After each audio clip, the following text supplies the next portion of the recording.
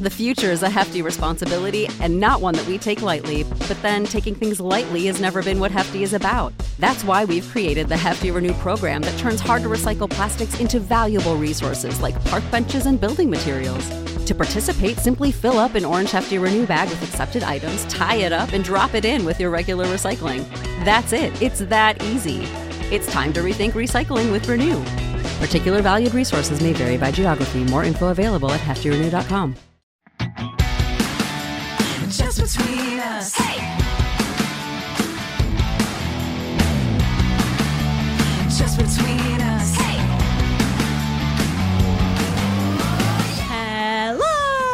I'm Allison Raskin. I'm a writer, mental health advocate, and hardcore Swiftie, baby. I love Taylor Swift. Hi, I'm Gabby Dunn. I'm a writer, bicon, bisexual icon, and great with kids. Okay, this is so crazy. I was about to ask you about Taylor Swift because my first question for you was going to be, did you hear the 10-minute version of All Too Well, which is a song that you would love? Yes, I did. I listened to it last night. I still need to do like a deep dive dissection of the lyrics and what it all means. And I did a little about last night, but I was getting home from like 5 hours of class, so I like couldn't give it my all. But yes, it remains one of the best songs of all time. It's incredibly beautiful. Also, I just literally tweeted about this, but like at the time when that song came out, that line, like so casually cruel in the name of being honest, was like, oh, wow, that's like one of the best lyrics of all time that's ever happened. And then I literally just tweeted a joke that was like, did my ex-fiance hear this song and think that that was good advice? That like, that's how you're supposed to be. Honestly, she should have re-released Red like a year ago when this was happening. Do you know what I mean? Like, she should have, like, honestly, that's on her. Like, that's her problem. Because, like, it could have really benefited you, not when you're, like, now again in a happy relationship, but, like, right at that moment. You know what I mean? I was like, wow, my favorite line was just a premonition of what was to come for me. Well, that's why she's great, because she's so, like, specific but relatable, obviously. Oh yeah, it's amazing. But like, yeah, I listened to it. I'm not like a huge Taylor Swift fan. I think all of my Taylor Swift opinions are like wrong somehow. Like, people love 1989 and I'm like, yeah, and then people didn't like Reputation and I love Reputation. Like, I think I'm sort of like, I like her, but I think my opinions might be completely wrong according to anyone who's like an actual Swiftie. So I do apologize, but I kind of really, I didn't mind Ed Sheeran rapping, but I listened to it right before this, and it's great.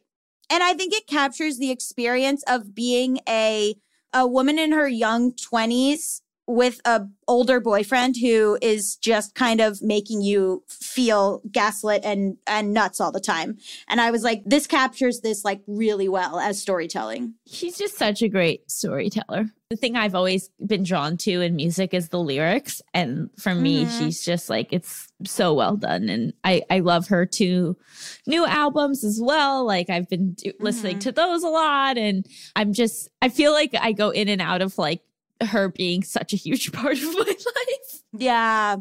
Like, I hadn't listened to her for a long time, and now I'm like back in, and I'm like, oh, this is everything to me.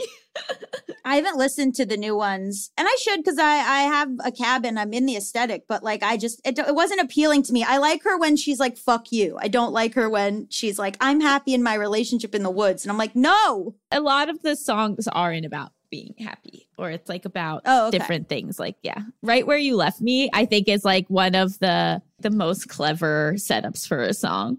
I don't know that one. I will check it out. It's very, very good. I don't even know. I like listen on Spotify, so I don't even know what it is connected to, like which album, but it's incredible. Anyway, this is Just Between Us, a variety show filled with heartfelt advice, ridiculous games, and brutal honesty, only about Taylor Swift. Welcome to, I know you were upset because this show was just about Gabby's gender and Allison's ex-fiance, but we have added a third topic, and it is Taylor Swift. No one asked for it. No one wanted it. And here we are.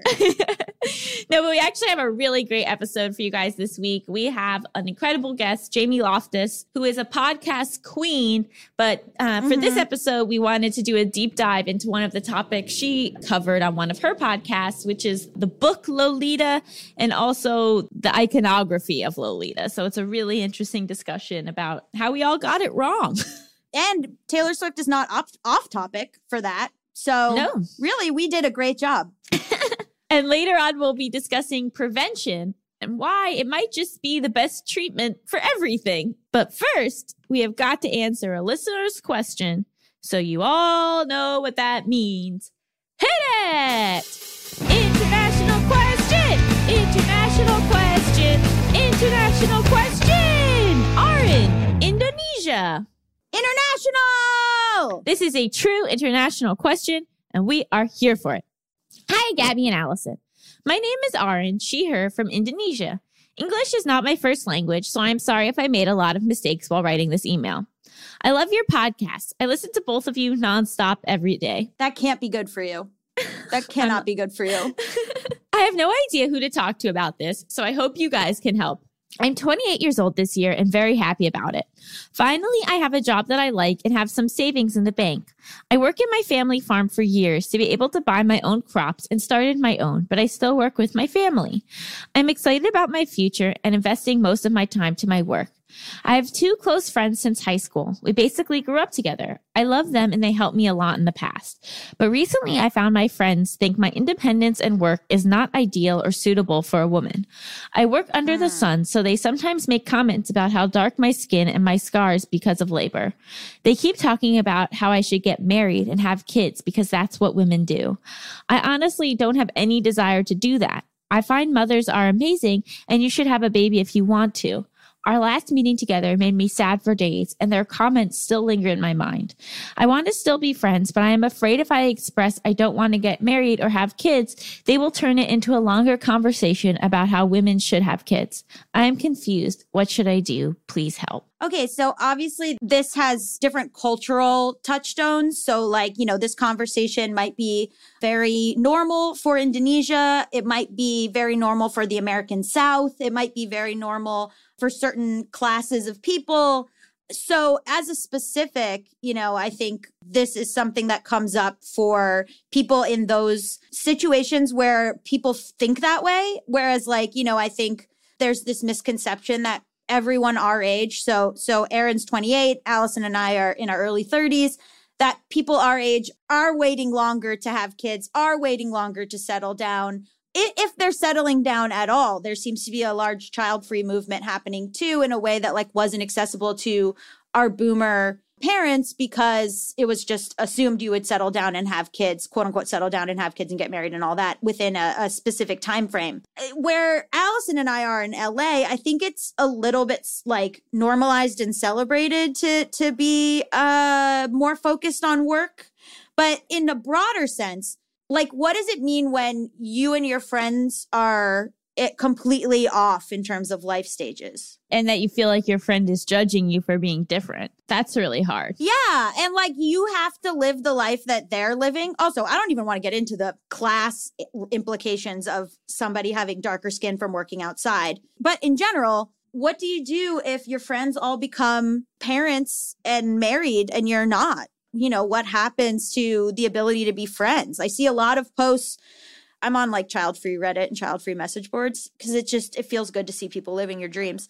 And I was a lot of people are talking about how they're not invited to hang out anymore. They're not invited. Either they're pressured to fit in or all the parents get together with their kids' play dates and they're not invited and they say they don't see their friends anymore. And what do you do with that? It's really hard. And, I'm torn between 2 options. One is maybe this is just a topic that you don't discuss with your friends, where you just sort of realize that you're on 2 separate sides and they're not able to understand a different point of view.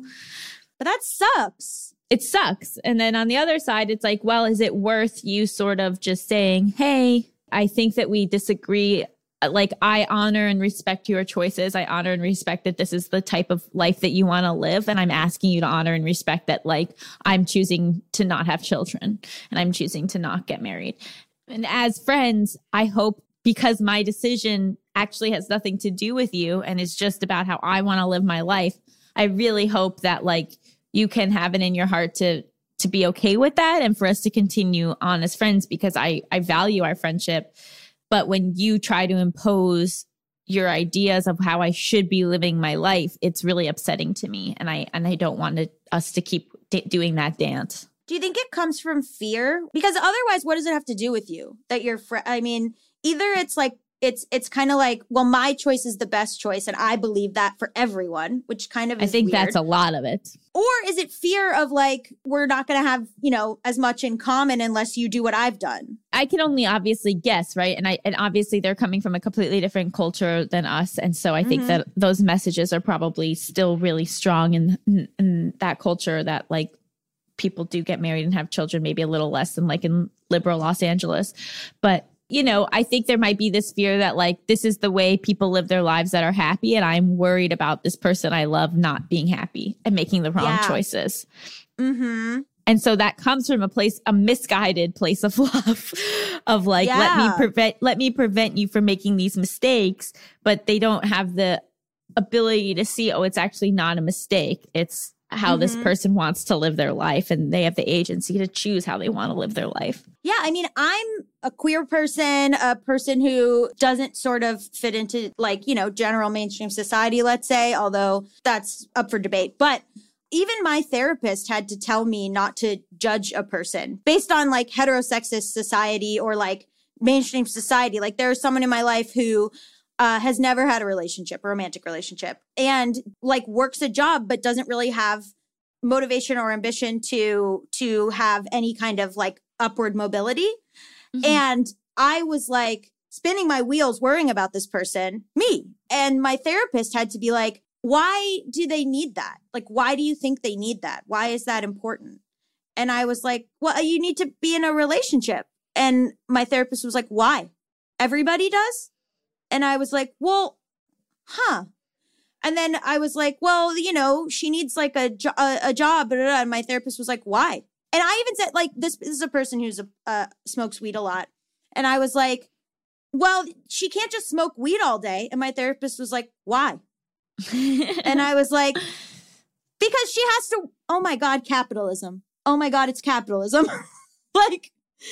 Like my therapist was like, what if she likes doing what she's doing and smoking weed all day and being by herself? What if that's what she likes and that's who she is as a person? And I was like, oh my God, this is none of my business. Like my brain had like a, you know, like I was like, maybe that person's not broken at all. And they're broken according to what? And like, I think like even the most whatever of us can still have that fear of like this person's suffering. And they're not. Well, right. It's really hard to be able to say what works for me doesn't work for them. Right. Yeah. And the people that we love, we want them to be happy. And so if we have maybe figured out what makes us happy, we're like, let me share this secret with you. Let me fill you in on what works, but it might not work for them. Right. It might not be what they want. That's a hard pill to swallow.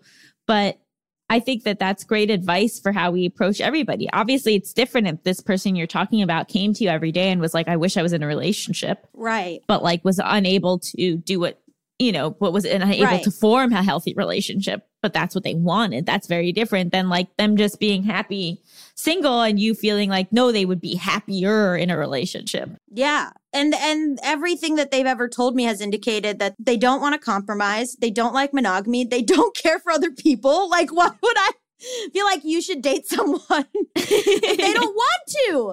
And that's the thing. You have to just like let go of it. I mean, even it's internalized sexism in some ways. Like, you know, this idea of what women should be like and what women should want. Like, I'm queer. I'm not married. I'm 33, you know, whatever, all this stuff. And like, I even recently was like, well, I said something offhand, like my parents probably think that all their kids are failures because none of us have children. Then I was like, why did I think that? Like, I genuinely had that thought and had to be like, what? And I think like you have to go in to yourself and it's uncomfortable to examine like the things that so casually are in every movie, every TV show, you know what I mean? Like to be like every family around you to be like, oh, you getting married so your parents can feel like they made you into a normal person is like not, you know what I mean? Like, or viewing other people that way is like not accurate. And I know that from living my life, but I don't know it from my brain to my mouth, you know? Yeah. I mean, we are very susceptible to messages in society and there is a lot to unpack. And so it's like, it's this double-edged sword of like, we have to unpack it, but we also shouldn't be so harsh on ourselves on the fact that we have them in the first place, because it makes sense that we have them. It's then just doing that little bit of extra work to be like, to re-examine, to ask ourselves, why do I think that way? Is that an accurate way for me to think? Is that serving me? Is that serving the people around me?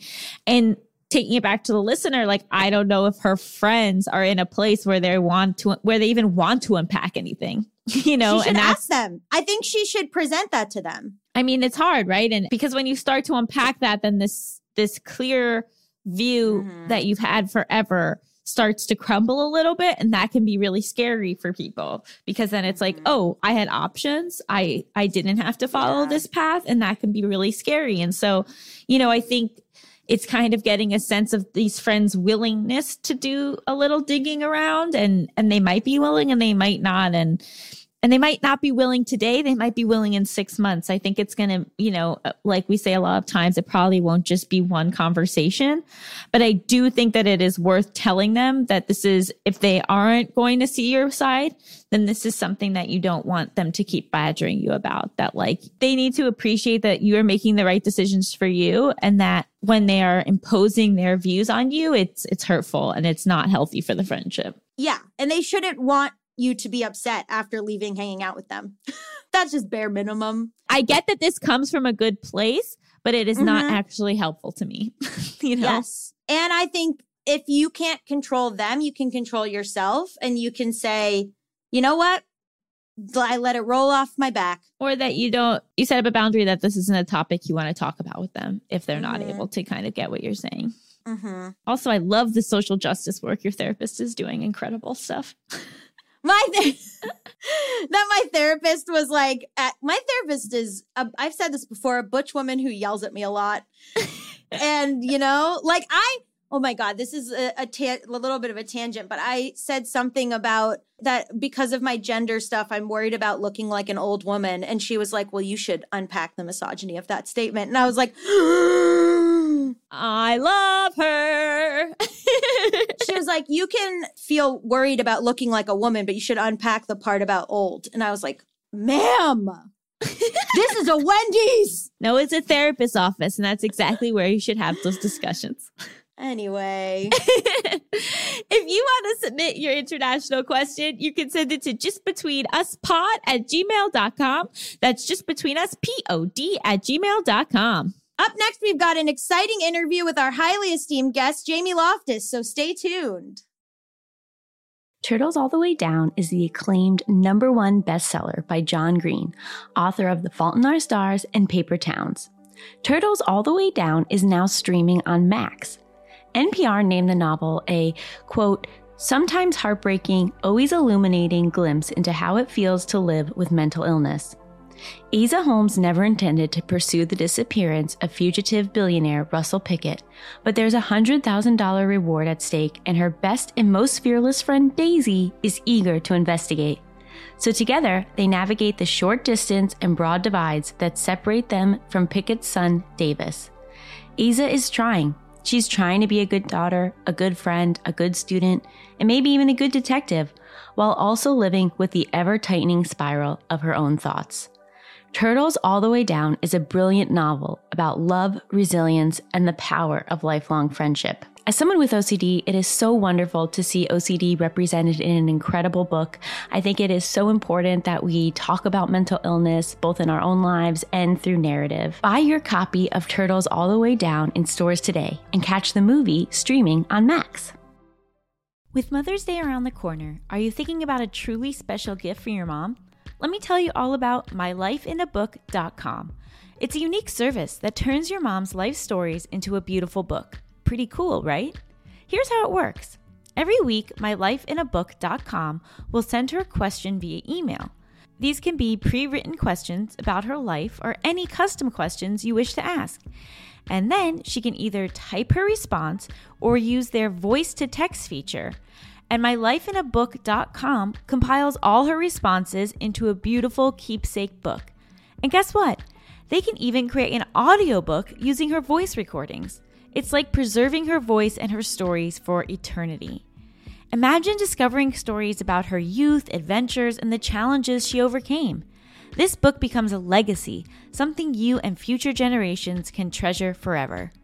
Your mom's given you a lifetime of stories. This is your chance to give her a way to share them. Right before I found out about this project, my mom made an offhand comment about wanting to write a memoir because she had such a wild childhood and there are all these things she's never really talked to us about. But asking someone to sit down and write a memoir is kind of daunting. So then I got her mylifeinabook.com, and now she's getting prompts to answer on a weekly basis, and it's a lot easier than just undertaking an entire memoir. I'm so excited to see what my mom does with mylifeinabook.com because she's someone who doesn't always feel comfortable just sharing about herself, but having these prompts and knowing that I really want to hear her answers is going to inspire her to probably share more with me about her life and her upbringing than I've ever been shared with before. So I'm so excited for that. Check out mylifeinabook.com and use code JustBetweenUs at checkout for 10% off. Create an unforgettable gift for your mom this Mother's Day. That's mylifeinabook.com. Use code JustBetweenUs for 10% off today. Just between us. Welcome back to Just Between Us. It's time for the juiciest, most scandalous, controversial segment known to all of podcasting. Tough questions. This week on the show, we have Jamie Loftus, who is a comedian, Emmy-nominated TV writer, and podcaster in Los Angeles, who has made amazing podcasts like My Year in Mensa, Lolita Podcast, Bechtelcast, Actcast. Just, if you like podcasts, you like Jamie. Welcome to the show. Hey, what's up? Thank you so much for being here. We were talking about how we have to narrow down your expertise, and so we wanted to talk to you about your Lolita podcast and your experience breaking down the book and films Lolita. The scariest one. This is my scariest area of expertise. Yeah, so what made you decide to do a deep dive into all things Lolita? It was something that I had wanted to do for a really long time, but just never saw myself having kind of the time or space to get done. But then, you know, we were locked inside for a year and I was like, well, I guess now is the time to tackle the most depressing thing that I've ever wanted to know a lot about. Because I was really fixated on, I told people when I was very young, like Dolores' age, that this was my favorite book and I totally understood it. And it was recommended to me in like Nickelodeon magazine by my favorite children's author. And I read it and I didn't get it. Like I didn't understand, but I knew that it was positioned to me as a love story. And I wasn't a sophisticated enough reader as a 12-year-old to read between what as an adult feels very obvious to me is not a love story. And I don't know. And it just seems like one of those things that everyone has a really strong opinion about, but no one has really thought about in a thorough way. So it was something that I was willing to at least attempt. So that's why I did the show. So at the time, like what made you think it was a love story? Like how is it positioned if you read it as like a young person? Well, I think what it had very little to do with the book itself, because I just know if I remember reading it and thinking like, I don't really get this. This is like pretty over my head, just like writing wise style. It's like Nabokov. It's not really written for middle schoolers. But what convinced me effectively that it was a love story was everything else I knew about it, which was the way that the cover art looked and the pull quotes on the back of the book that tells you this is the greatest love story ever told. And then I said, okay, I don't quite understand the book, so I'm going to watch the movie that's streaming for free on YouTube, the Adrian Lyne version from 1997 with Jeremy Irons. And that movie fully believes that this is a tortured love story between an adult and a minor. And I didn't understand the book, and so I sort of assumed that all of the media and talk surrounding the book would tell me what it was about. And I think that this is like a really unique case of that very much not being the case at all. Yeah, something I talk about a lot is the difference between the writer's point of view and a character's point of view, and how like what matters is like the writer's point of view. You can have these flawed characters, you can have them do problematic things, but what needs to be clear is what the writer is saying about those things. And so where do you think that disconnect happened with what the author's intention with Lolita was and then how society took it? I mean, it's a gigantic swing to take in fiction to even attempt talking about CSA. So in that way, I mean, I feel like if you're an author that wants to take that on, you just have to be ready for people to have a very, very strong reaction to it, because of course they're going to. It's one of the most horrible things that exists in humanity. So I think that it was to some extent a natural human reaction to someone attempting to address that in fiction. And I think it also is kind of telling of the time that it was coming out in, because it came out in the 50s during the McCarthy era. And so it was a huge time for whatever, just I think part of the reason that he did it was in sort of to fly in the face of how you couldn't really make attempts like this unless you were a huge author like Nabokov was. He originally tried to not publish the book under his own name. He was afraid that he would be put in jail for it. He was, his good friend had been taken to court for years over trying to write a story that I think addressed the incest taboo. I mean, there's so much of it. And then I also think that it's on the subsequent kind of adaptations, because reading the book and then also just having some knowledge of who Nabokov was, who could be a total asshole, but was not an abuser of women or children. And kind of having that context, I put a lot of the focus on how it was adapted and how, I don't know, just like the media's instinct to be like, okay, this is a horrific story about something horrific, but people are really responding to it. How do we sanitize this and monetize it? And the way that they decided to do that was by making the relationship okay. And that instinct to me is so just awful and dark and telling of where media was at then, and then also where it was at very, very recently, because I would argue, the adaptation that was made in the late 90s was by far the worst and most, exploitative one. Yeah, I mean, he's an incredible writer, but I wonder how many people know the bare bones of the story without having read the book. Did you encounter a lot of people or a lot of the situation where people didn't realize that the book is written to be this is a bad guy? Is there a disconnect between people who have read the book and people who just generally know the story? Yes, I don't want to sound I don't know. Like a book reader? Well, it's just also I totally understand why people refuse to engage with the book based on the premise. Right. It is not everyone is going to want to read this book based if you know remotely what it's about. And that is completely valid. I never want to be you have to read this book, because it's extremely triggering and upsetting, and not everyone's going to want to read the book. And that's fine. But I did think it was interesting. I encountered a lot of people that seemed to be reacting more to the subject matter than the book or the story itself. And so they were reacting to the media that surrounded the book, assumed that the book was saying the same thing, when in reality, my opinion is that's not the case for Lolita the book versus Lolita the cultural entity. I've never read the book, and only through listening to your podcast did I realize that there was that kind of prologue to it, which sort of sets it up. Can you talk a little bit about what the prologue is? Yeah. So the book is framed at the very beginning, telling you basically that the story you're about to read is written by the scum of the earth. You're reading a book by someone who has repeatedly committed CSA crimes and murder. The framing narrative that is weirdly kind of funny. There's moments in this book that are funny and you're how is this possible? But they also tell you okay, this is a first person account of someone who is trying to prevent himself from spending the rest of his life in jail for these things that it is proven that he did. And it's almost it sets you up in a way that it's you can argue, why would you write this? I mean, that question is totally valid, but in the framework, you're told this is someone trying to get away with murder and CSA. And you as a reader, are you going to let him in your mind?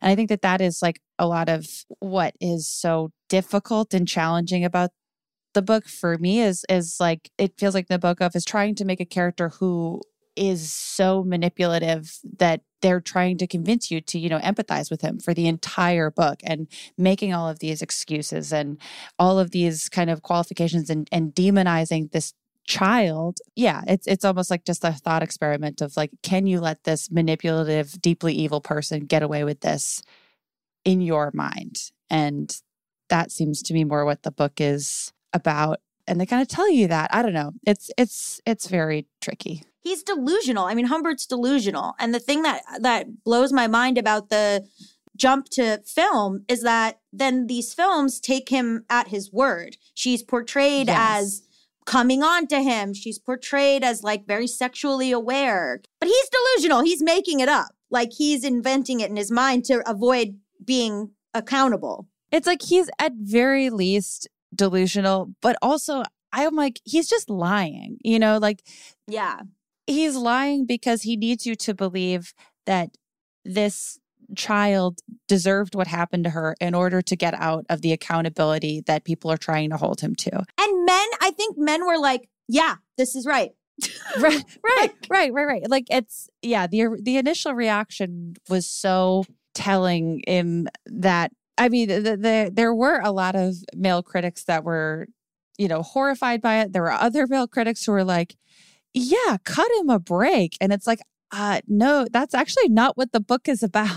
Preteens are coming on to me all the time. Like it created this false character of like the sexy preteen. I mean, it's so insidious in the way that the Humbert character does it, where he needs you to believe that she was a deeply manipulative person who was out to get him, a man in his 40s who killed her mother and abducted her. Like it's just, and it's written in such a way that it's like you constantly have to be taking a step back to be like, now hold on. The fact that this property has only been, with the very recent exceptions, adapted in big ways by men who very much take Humbert at his word. And that's really the only way it's ever been taken. You don't see, I mean, really in any big adaptation, there's no question. The framework never appears in any of the adaptations, which I think is really, really telling. So you're never told the reason he is presenting the information the way that he is. And he's presented as this kind of tragic romantic hero and they're as these star-crossed lovers when the story rolls out exactly the same way. But when you're completely buying into a criminal narrative, it's really, really dark and frustrating. And I still get mad about it because it like deeply affected me as a kid. Because when I was watching the movie, when I was, 12, 13, 14, I didn't know any better. I was just like, yeah, I guess that they're star-crossed lovers. And I guess this is like a cool and normal thing that happens. And wouldn't it be cool to be thought of in this way? Even though she dies at the end. Like this whole ordeal kills her. It's just, I'm always mad at the advertisers and the directors that have just negligently adapted this story. Like, just don't. How has the iconography and stuff affected young women? I was thinking about it and I also loved the book. And then when I was like 21 or something, I posted something on Facebook. I went back and looked and it's me. This is embarrassing, but here it is. I'm wearing knee socks and it's me from the waist down at a coffee shop and on the table is Lolita. And it was completely intentional. Incredible. Though. I dated men in their 30s. Like, what the fuck? I feel like it's affected young girls differently in different eras, depending on like what was the most popular Lolita adaptation at the time. For our era, for sure. I mean, like the Adrian line, and then also just generally Lolita, who's not even a person. The character's name is Dolores. Lolita is a construction of this abusive, evil protagonist mind, not even a person that exists, but that's the person who is famous. And it's this sexy baby doll, underage girl. And the aesthetic quality that goes with that is like, that's what is associated. I think like that's the mental image that comes to people's mind when they think Lolita is the aesthetic of, I feel like it's often like an adult trying to look like a young girl in a very seductive way. It's just sexy baby stuff. Like it's just, and it's so far removed from what the intent of the story was about. It blows my mind. And it's also, I think it is very consistent with how pop culture kind of takes those things. And then more recently, I was looking at like, there was heavy Lolita Tumblr and online teen communities that I did an episode on.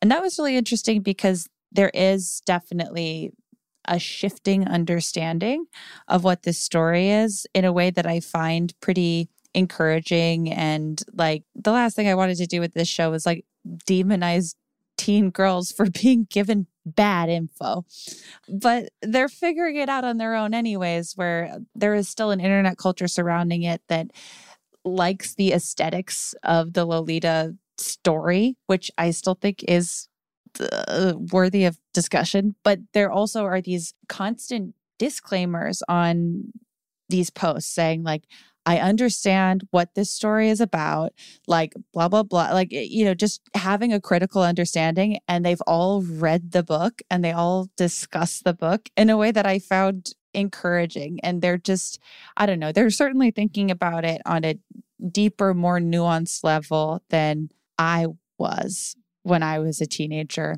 And I found that encouraging. I was just like, oh, right. Like Gen Z is objectively just like has more synapses firing than I did. Maybe a bit more critical thinking, able to like grew up encouraged to do it a little more. Yeah. Not that many people might realize that it was based on a real case, right? But yeah, there's a few cases that it seems like Nabokov was pulling from. There was a great book that came out called The Real Lolita that, there's I think there's 2 cases that Nabokov references explicitly in the book as kind of the blueprint for what Humbert does to Dolores Hayes. The Real Lolita is written by Sarah Weinman. It's a really, really tragic and good account of a real kidnapping of a girl named Sally Horner by a man in his 40s who similarly just continued to get away with abducting a teenage girl by gaslighting her and by relying on the fact that law enforcement wasn't going to question a white guy saying, "This is my daughter." And that continued for years. And unfortunately, in different circumstances than Dolores, but Sally Horner, who is a very real person, also died very, very young in an unrelated accident. But just the extreme abuse that this very real girl and then this like famous fictional heroine experienced both just absolutely destroyed their lives. It's just, bad. And I'm very happy that Sarah wrote that book and drew attention to just how real of an issue it was. And I think that it kind of lends a little more credibility to Lolita as well, because to me, learning about the Sally Horner case was like, well, this was something that needed to be discussed in a pretty urgent way in this, in the 40s and 50s in the US. And the fact that no one received the message and the takeaway was like, this is actually really great is so bleak. Mm-hmm. Where did the heart-shaped glasses come from? That is all Stanley Kubrick. Stanley Kubrick was the first guy to, I'm famously calling Stanley Kubrick a guy, just some guy. But he did the first major adaptation of the book in 1962 at a time where like you really couldn't adapt the story in any meaningful way. So the movie like isn't good, but it also feels so disconnected from the book because of the whatever restrictions at the time. That was just something they did for the poster that has nothing to do with the book. Those glasses don't appear in the book. Nothing to do with the source material. It's just hot baby marketing. And that's like the most popular image is something that has nothing to do with anything. Right. Do you feel like as a society, we are finally starting to understand that teenage girls are not adults and that they cannot consent to relationships with adults? Or do you think we still have a long way to come on that? I still think we have a long way to come on that. Mm-hmm. Mm-hmm. I think teenage girls have a better understanding of that just based on working on this show. I don't think that adult men have a better understanding of that. But I do think that in general, just based on what I've seen observing these like Lolita fan communities, that teenage girls certainly seem to have a better grip on that than I did when I was their age. And I think that that is really positive. And then, adult men are kind of unyielding and being the worst. So I don't think that they've made much progress, maybe. It's hard because I think like I'm going back to like myself as a teen. And I think it's like this idea of like, well, I'm going to be sexualized by these older men anyway. So I'm I'm choosing it. I'm taking it. Like, Yeah. that was kind of the weird mindset of like, I'm trying to unpack like why it was appealing to me in any sort of way. That seems to be a lot of it, though. Like, and that's something that does come up in the book, in the Dolores character, except that the protagonist is punishing her for it. It's like she's a young girl that is experiencing a sort of power that she's never had before. And that's something that is like so real to being any teenager, is like learning that about yourself and kind of processing that feeling for the first time.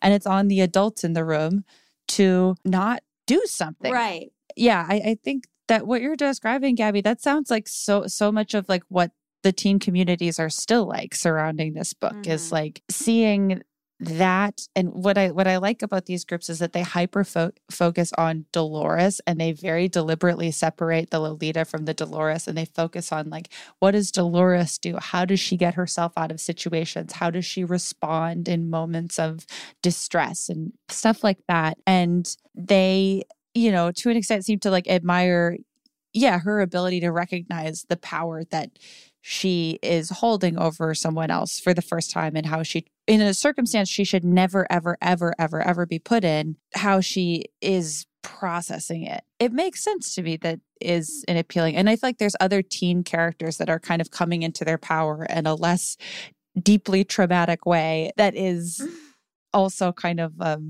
something that like, teens of course are going to like respond to and want to engage with. There are still modern versions of it. Like, I think people had mixed feelings about Call Me By Your Name for the Elio character being 17, or Riverdale having the teacher fucking the kid, although these are different genders.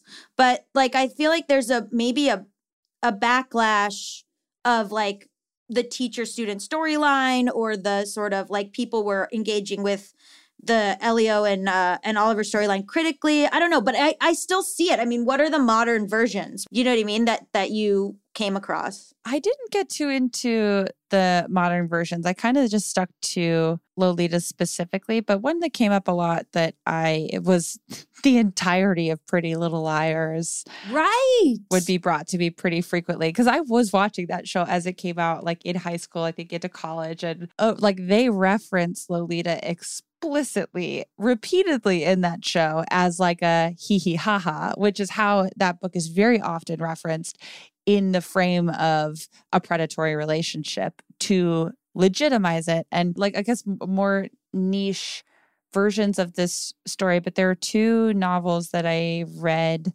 that are directly kind of engaging with Lolita. And one is called My Dark Vanessa, which features a teacher character using Lolita as, like the book Lolita, as a grooming tool to legitimize, like, well, it's okay that I am doing what I am doing because look, this is the blueprint.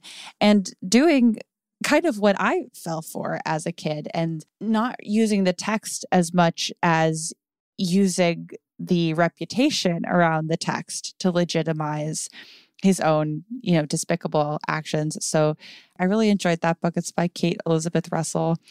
And then there's another book by Alyssa Nutting that tries to swap the gender dynamics of the story. And I think like very much reinforces how there is no dynamic with this power dynamic that is going to be okay, and sort of directly engaging with how different a Lolita style story is reversed when the genders are flipped. And I had conversations with like men who, as teenagers, if they were approached by an older woman, were made to feel like they were emasculating, or like they were not doing the right thing if they rejected an older woman as a minor, and how that dynamic kind of works. And she wrote a brutal but good book called Tampa about kind of exploring that. And so I don't know. I mean, like I spent 6 months or 8 months, I think, working on that show. And then I try not to think about it as much now because it was so emotionally taxing. But there is a lot. I mean, there's a lot of modern work that is like still directly engaging with Lolita. And I think in a different way than used to be, which is kind of cool. Yeah, My Dark Vanessa was a really interesting book because it was sort of this journey of this woman realizing that she had been abused, right? Is that sort of how you would? And I think that was like a really interesting thing where she kind of bought into this thing of like, no, we're in this love story, only to realize, oh my God, no, I was a child. And so I feel like that use of the Lolita in that book was actually really powerful and smart because it showed how people manipulate this story to convince people that what's happening is okay, like fully not understanding what the intention of the actual book was. Right. And like how deep into your adult life that thought can remain kind of pervasive and sticky. And yeah, I mean, that book fucked me up. Really liked it. It was really good.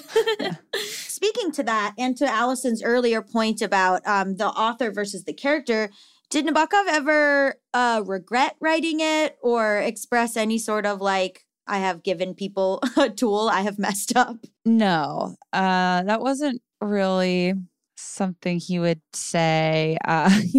He was no regrets kind of guy. I do think it was interesting watching he and also his wife Vera's changing reaction to it over the years, because from their perspective, like Lolita was so huge for Nabokov. It was supposed to destroy his career, and then it ended up making him financially viable for the rest of his life. He was able to retire from teaching. He was able to kind of like get this creative blank check for the remainder of his life. So at the beginning, when the book first came out and he was afraid he was going to go to jail for it, I thought it was interesting to watch him be really, I mean, speak to what the book is about and be like, look, this is not an endorsement of CSA. And he never said this publicly, but in his biography, he was a survivor of CSA himself and not a perpetrator of it by any account or accusation at any time. And so I think he was like, can you just like read the fucking book, please? And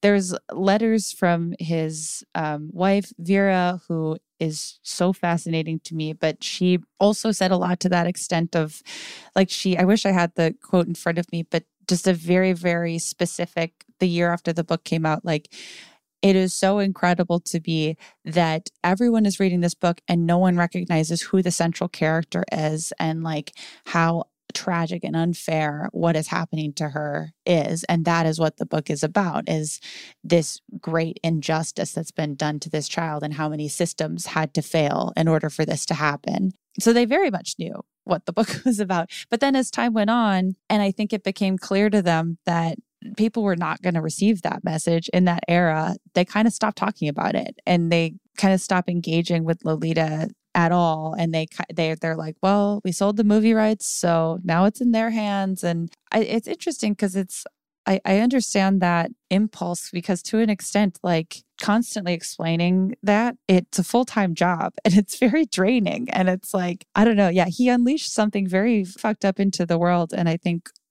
you know, it's like almost impossible to kind of keep up with. Or to put it back in the bottle. Yeah. So before we move on to the game show, what do you think is a it's such a tough topic, but like what do you think that this says about how we engage with art? Do we need to be more critical about what the creator's intention is instead of what maybe society is telling us the intention was? Yeah, I mean, I think that that's a good place to start.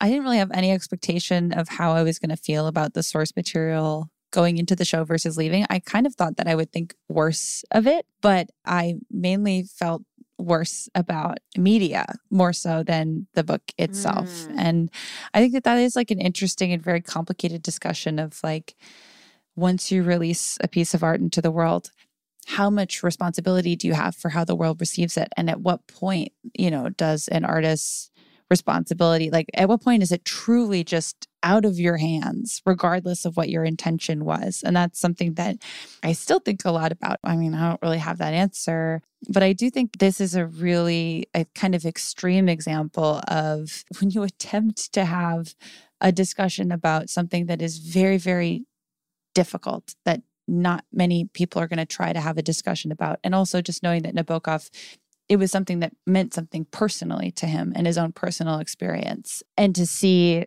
it be twisted and sexualized and permitted in all the ways you would kind of expect a big media machine to do that in. So it's just like, I think one of the bleaker examples of that happening. It sucks, but then it's also fun to watch, on the other end, people kind of recognize that over time. And I was like very touched and happy that people were like willing to give this podcast a shot and willing to talk to me about it and willing to like just take another look at it. So that feels nice. Ultimately, it was really hard and I was so sad for so long.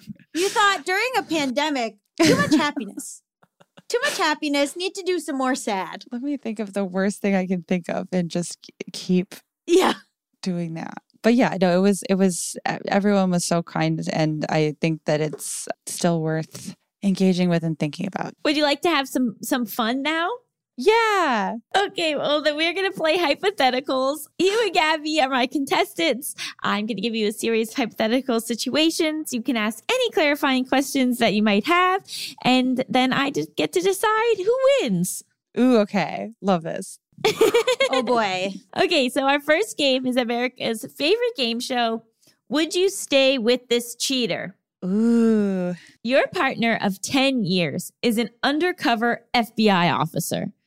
During an operation, they have to get close to a beautiful yet dangerous woman. They end up sleeping with the beautiful yet dangerous woman to earn her trust and get the information they need. This is explicitly against FBI policy. Would you stay with this cheater who is now getting disciplinary action taken against them? What was the information? Where a bomb was. Oh, Yeah, I'd stay. I would stay. Well, here's the thing. There's a lot of steps here. Because if you're an FBI agent, you're a cop. So I'm not going to be with you to begin with. But also, in my head, that's part of the job. Okay, James Bond has warped me because I thought that's part of it. I didn't realize that was like something you could get in trouble for. No, you're not supposed to sleep with the informants. But how do you gain their trust then? How do you infiltrate? That doesn't make any sense to me. I'm out. I also, FBI are the police. So that's already like a barrier to entry a relationship. Do I really love this person, or am I sort of like, I would be fine? No, you really love them. I really love my FBI partners so much. Yeah. They saved New York City from a bomb. I'm still hung up. So if I was going to do a crime, then I would fuck every person in the crime ring to make sure nobody's a cop. That's just good sense. What? Because if the cop isn't allowed to sleep with me, that's how you find who the cop is. I also wouldn't have sex with someone and then immediately tell them where I put a bomb. But that's on her, I guess. She is a dangerous woman. She lives on the edge. Okay, well, I take issue with the cop angle, but I think that save New York City, I think I would stay. And the good news is they're going to get kicked out of the FBI. So now your partner's not even a cop anymore. Now we're going to start a little plant store together. Yes, exactly. Okay, I'm staying. They're leaving the police and they saved New York City. Win-win. And the plant store is really surveillance equipment put inside plants. And Why? people will love that. Oh my God. Like a nanny cam. Yeah. Okay, our next game. Is this a date? You go see a live sketch show by yourself. You sit next to someone who is also by themselves. The show is hilarious. And every time there is a funny joke, you and the stranger next to you make intense eye contact and laugh together. It is incredibly intimate.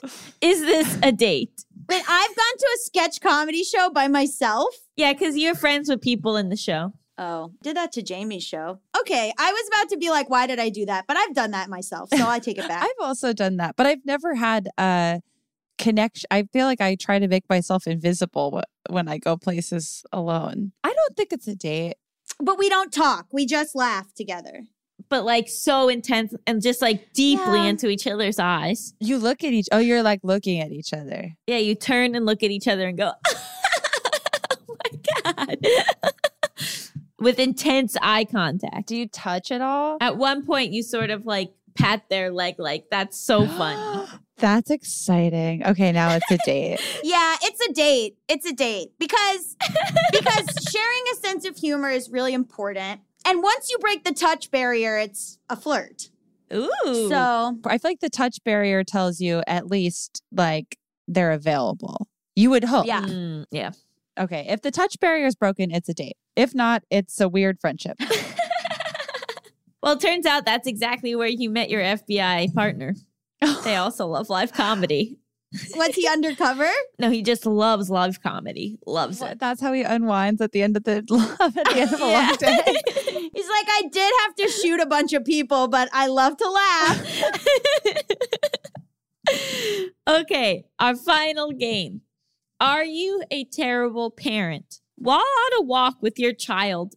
Sorry, this one is so funny to me. You're making yourself laugh. You wrote it. It's so terrible. You wrote it. I'm bored. Okay, it's really bad. Okay. I'm crying a little. Okay. While on a walk with your child 10, you discover a dead body. Your child starts to freak out. So to prevent them from being scarred for life, you start to laugh and act like it is an elaborate prank and the body isn't real. You even go so far as to touch the body and announce, yep, it's plastic. This calms your child down and you finish your walk, but you do become a suspect in the investigation before ultimately being cleared. Are you a terrible parent? Oh my God. No, you're not. You're just your priorities are just all wrong. I think you're a really good parent if you're like so worried about your kid's state of, I mean, to be fair, there's no way that would work and it would ultimately psychologically damage them down the line. But in the moment, I think that you're doing your best. You shouldn't have touched it though. That's the touch barrier issue. I want to quit this show. Why, Gabby? Because I can't. It's like I was just when it got to the part about touching the body and saying, yep, it's plastic. I've had enough. I loved that part. Okay, well, does the kid believe me? Yeah. I'm a good parent then. You're good. All right. Is your kid very aware that you're then a suspect? You keep it from them. You're able to keep that from them. I don't get charged or anything. No, but you do spend 10 hours in intense police questioning. You like really shouldn't have touched it is the thing. Like I think about that all the time in TV shows. Like, stop touching things while doing crimes. Yeah. Yeah, except mine's my OCD being like, that floor is dirty. Mine is like, you're leaving evidence. I'm sort of, every time I see a TV corpse, I'm like, I want to talk to them. I want to know what their day was like. Right? Yeah. What a dream. So the takeaway was excellent parent, right? Good parent. good parent. Great hypothetical, excellent parent. Oh my God. Jamie, thank you so much for joining us. Thank you for having me. This really was the serotonin I needed. Where can people follow you and listen to all of your wonderful podcasts? You can follow me on Twitter and Instagram, usual places. I'm on Twitter at Jamie Loftus Help, Instagram, Jamie Christ Superstar. And yeah, listen to my shows. You can listen to Lolita podcast, or if you want to be in a good mood, there's shows for that as well. I just did a podcast about the Kathy comics that is less upsetting. So you can listen to that. That's called ActCast. Amazing. Thank you so much. Thank you. I love you guys. Stick around after the break. We'll be talking all about prevention.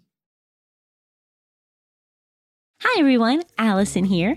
Anyone who knows me well knows that I love to read. I am always looking for new books, and that is why I am so excited that this episode is sponsored by Book of the Month. Book of the Month's mission is to help readers discover new books they love and to promote the work of emerging authors.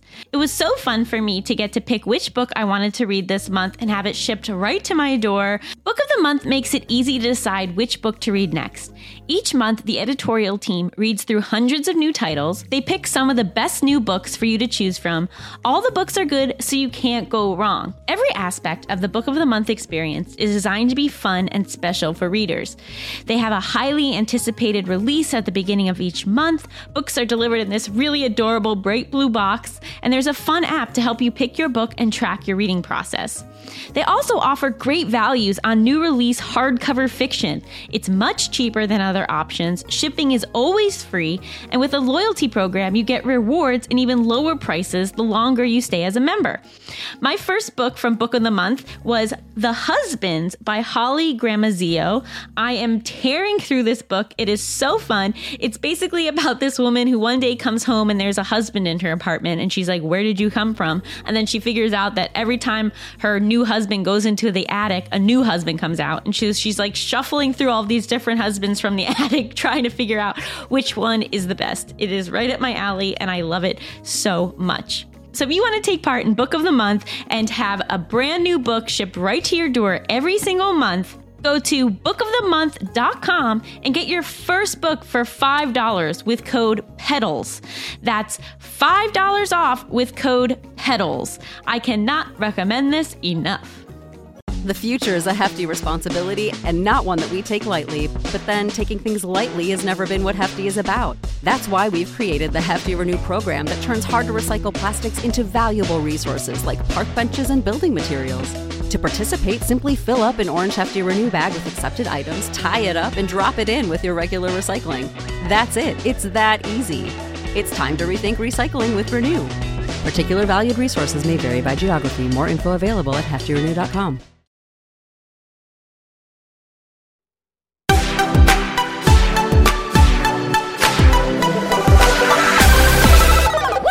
Just between us, it's time for topics. XXXXXX, baby. Baby. Wow, that was that rang out. Thank you so much. You meant that in a nice way, right? I don't know what that term means. Yeah. It was kind of, it was like those like sound bowls. You know what I mean? It was like that. Very soothing. Very soothing. Yeah. So I kind of wanted to talk about prevention as a treatment and why I think we need to have more of a prevention mindset. No. Because I feel, okay.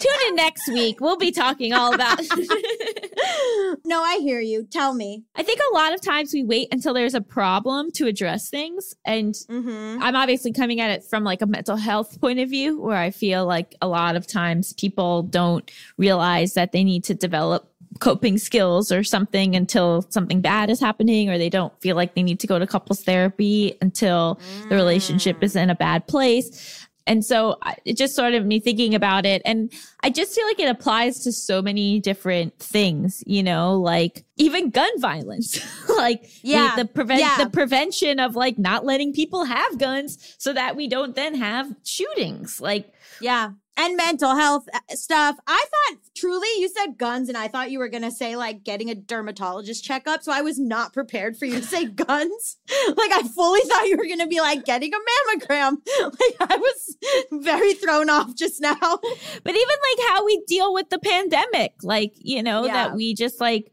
we let it get so bad before doing anything. Whereas like what would have happened if like in early March we did a full shutdown before things even got bad, or we didn't cut the CDC in half before a pandemic was a thing. Exactly. And that we had put more time into like expecting this to happen and how do we prevent it from happening? You know what's a great example of this is climate change. And it was interesting with the COP26 conference, the climate change conference, where Greta Thunberg walked out because she was like, this is greenwashing, which is basically like talking about recycling or all the, individualistic things people can do without realizing that like the top 7 companies are the ones that contribute the most. And if they just stopped doing that, we would slow climate change immensely. And so asking people to, turn their ACs off is not relevant when these companies are dumping oil and using a bunch of gases that are destroying the environment.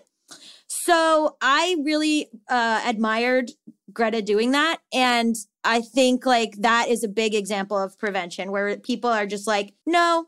Yeah. And then it's sad because I recycle. I still I'm like, okay, we gotta, do our part. But like, it feels like spinning my wheels a little bit because it really depends on like big prevention, like gun violence, like you said. Yeah. And going back to the mental health of it all, so much stuff is like, okay, childhood traumas really mess people up. Things that happen in childhood really mess people up. But then why aren't we getting mental health services to children from the beginning? Like, why aren't we? Because they want it. Because it's fucking Darwinism. They want those people to be weaker. They don't this is why there's no financial literacy in schools, to plug Bad with Money, my other podcast. This is why there's no financial literacy, because they're like, oh, we don't actually want these poor people to rise above their station. That would be really inconvenient for us. So no. Or we don't actually want people to not take out student debt because we want the people that need debt the most in order to achieve mobility, which in my research, personal research, is largely Black families. They take out the most debt. Their parents are the most likely to refinance their homes in order to send their children to college. If we didn't punish those people for trying to better themselves, we would have equality, and we can't have that. It's on purpose. Yeah, even people who maybe don't even have such nefarious intentions, I feel like don't think enough about like how big an impact giving services to kids is, from the beginning and like directly after a traumatic event, having mental health resources on site, having things there right away. And just like that, we wait until things snowball. And then it's like, whoa, I don't know how to fix this. Yeah, 100%. That's everything. There's other countries that do it better, right? So like if you're listening to this from the Netherlands, you're probably like, yeah, that sucks. There's other countries that handle these things much better. So what we're talking about may be a very American problem, or at least a North American problem, or at least a problem only in specific places. Because I just think there's something very American about you've done this to yourself. And so I think like the idea that prevention could actually do something, which a lot of us know, but most people at the top tend to have the mindset that they achieved this way because they earned it or they deserved it. And they had some sort of prevention, or they had some sort of early intervention where they were able to go to preschool, or they were able to, do these things that allowed them to achieve what they achieved. They don't see that as prevention to themselves. So they are like, well, everybody could just do that. And that's, again, capitalism. Right? Like how much easier is it to people, just to go back to the guns, but like how much easier is it to prevent a shooting by not allowing guns than to prevent a shooting once everybody has a gun? And like, even just like putting it down to like that simple, like if we start earlier with these problems, if we like make it easier for people to go to doctors regularly, to have checkups regularly, to, right. Like you don't find out you have stage 4 cancer, you get a mole removed. Right. And so it's just like a totally different way to like approach mental and physical health that I feel like our system is rigged against us to be able to do. But in terms of like what you can do, like thinking it in a prevention mindset, thinking in like okay, I'm in a good place right now, but I could still go see my doctor. Maybe that makes sense. Or this thing happened. I feel okay, but maybe I should just go see a therapist just to make sure that I'm handling it okay. Or, my relationship is new, but I can see that there might be some issues down the road. Why don't we go to couples therapy now instead of 3 years from now? And because our government isn't doing that, it unfortunately becomes like this individual responsibility, but I think it's still worth doing. That was well put. Oh, thank you so much. Melissa, do you want to come on in and share your thoughts? I thought this was strictly going to be about like health stuff, but I like that you broadened the scope of it. So great topic. Agree 100%. Not more to say. Wow. I feel like I just got an A on a paper or something. This is really A++. thrilling for me. We did it. Melissa liked what we said. Thrilling. Good job. Good Wow. job. What do you rate people. this episode, Melissa? Lolita always has sickened me to my core. So, Well, you're very smart. but the thing is, when I first learned about it, I didn't understand why people thought. I've never read Lolita, I'll say that, but I knew the story about it, and I didn't know that the author hated it like it was supposed to, not what it turned into. And so I never understood why this became such like a big thing that people like praise, and it always sickened me. So I'm glad that Jamie's podcast is out there to share and shine light on that. And I thought this was a great all around episode. So I'm just going to give it 2 thumbs up. Hey! Wow. We love that. I will give it 42 out of 38 not married with kids. I love that sitcom. I would rate it 13 out of 12. Someone should go back and listen to how many times I've said 13 out of 12. I feel like it's a lot. You have said it a lot. Every time you say it again, I go, oh, she's done it. I don't know why. Anyway, 13 out of 12. I'm obsessed with that, and I don't know why. 13 out of 12, Taylor Swift's. And she likes the number 13, right? That's the thing about her? Oh, yeah. Very I know thrilling. facts.